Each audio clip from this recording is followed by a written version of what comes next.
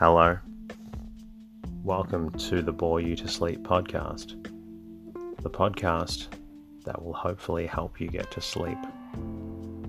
I am going to read an open source book, one that is not particularly interesting, but one that is hopefully boring enough to get you to sleep.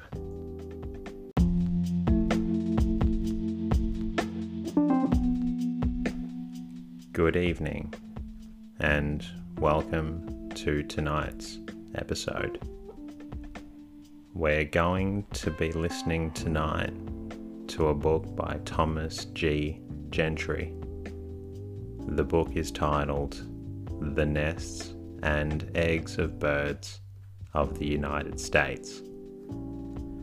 As always, I appreciate you tuning in to listen to the stories that are somewhat a little uninteresting, but still enough to get you sleepy.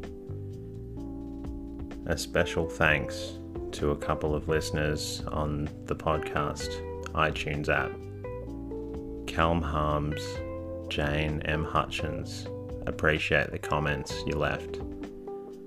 As always, it really helps out when you're able to leave a rating or leave a comment on the podcast.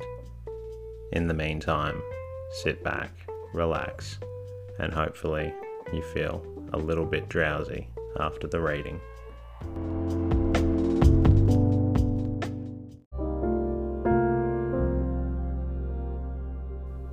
This book was written in 1882, and we will start with the preface.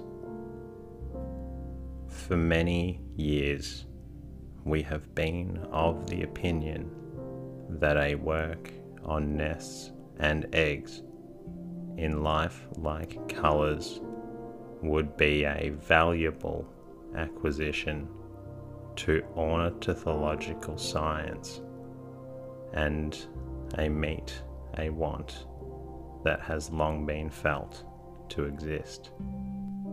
After vainly hoping that some more competent person than the writer would see the necessity therefore and take a step in the right direction, we were beginning to despair of any such enterprise being undertaken, when, to our surprise, two publications partially of this character loomed up in the literary horizon, one hailing from Ohio and the other from New England.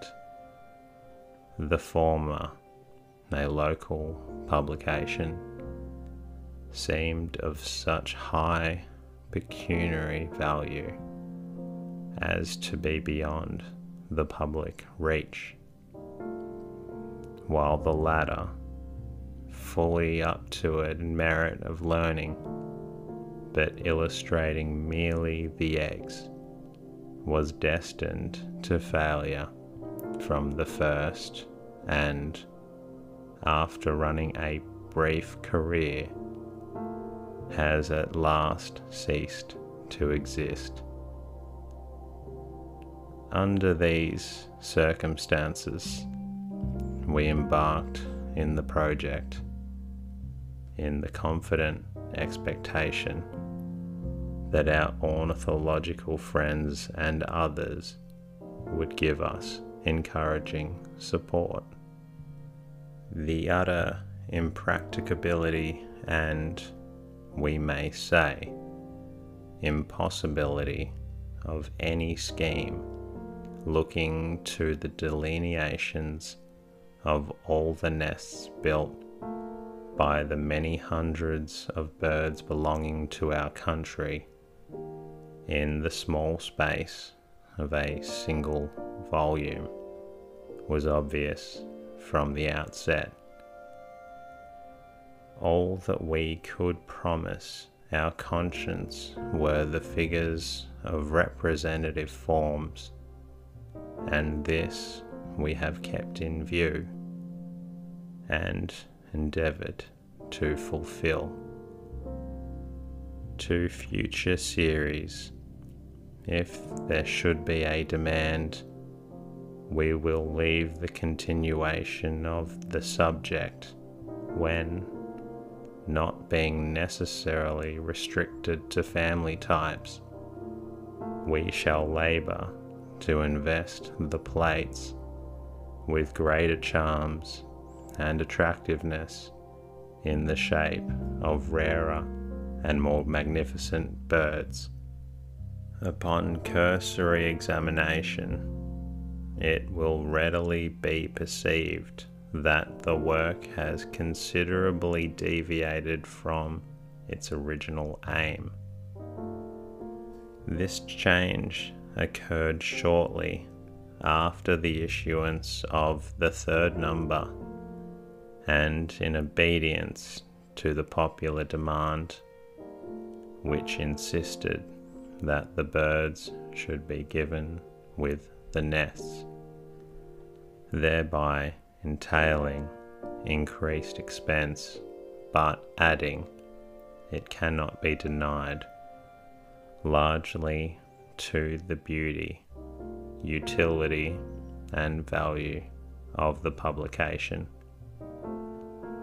This innovation, dictated by good sense and sound knowledge, necessitated further expenditures of capital. In order that an air of uniformity should pervade the entire work, it was very essential that extra plates of birds should be furnished for the early drawings of nests. Determined that the work should be first class in every respect, and well worthy of patronage, the publisher spared not the expense, and once more exceeded the promises made to his patrons. Especial pains have been taken with the text. The aim of the author has been to present a short, plain, and detailed account of the habits of each species described, from the time of its arrival, if a migrant, until its retirement to the south in the fall. In the case of resident birds, he has been particular to give their wintry history, in addition to that of the breeding season, in the same orderly and continuous manner as is apparent in his descriptions of their more migratory brethren. The presentation of the events in regular sequence, if great care be not taken, is sure to lead to monotony. This he has tried to avoid, but how well he has succeeded, he defers to the judgment of his readers. Throughout the work, considerable prominence has been given to those interesting and curious phases of bird life which are present during the breeding period, and which have been the principal study of the author for many years. Extraneous matter has been sedulously omitted, and nothing permitted to appear about which there could be serious doubts of accuracy, while he has drawn largely and in very many instances almost entirely from his own observations, recorded and unrecorded. For material, he has not hesitated to consult the writings of others, or to avail himself of the statements of reliable correspondents where his own knowledge has been incomplete or defective. Wilson, Audubon, Nuttall, Brewer, although dead, have spoken to him through their valuable works and yielded up their varied observation for occasional selections.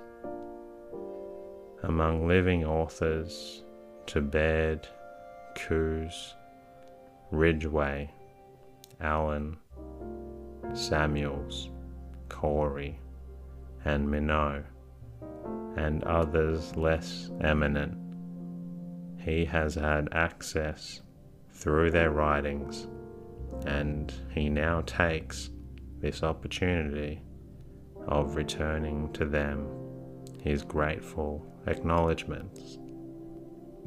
In the arrangement of the details of the plates, the artist has been subject to the suggestions and dictations of the author. The constant aim of the latter being to secure accuracy in this respect, as well as the greatest variety possible. The typography for clearness, sharpness, regularity, and finish has rarely been surpassed by that of any other work. Much praise is due the enterprising publisher for his liberality and public spiritedness. With these few preliminary remarks, we send this beautiful book out into the world, trusting that it may meet with a cordial reception everywhere.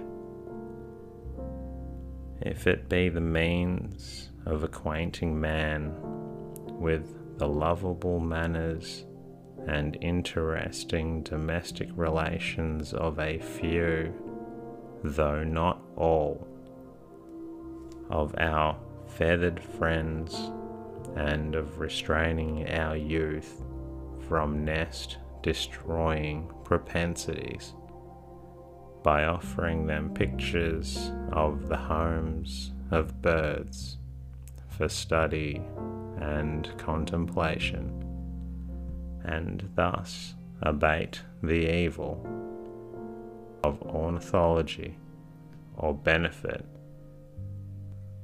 or if it add but one new fact to the author's favourite science of ornithology, or benefit it in any way whatever, he will rest satisfied and feel that he has not laboured in vain. Thomas G. Gentry, Germantown, Philadelphia, May 1882.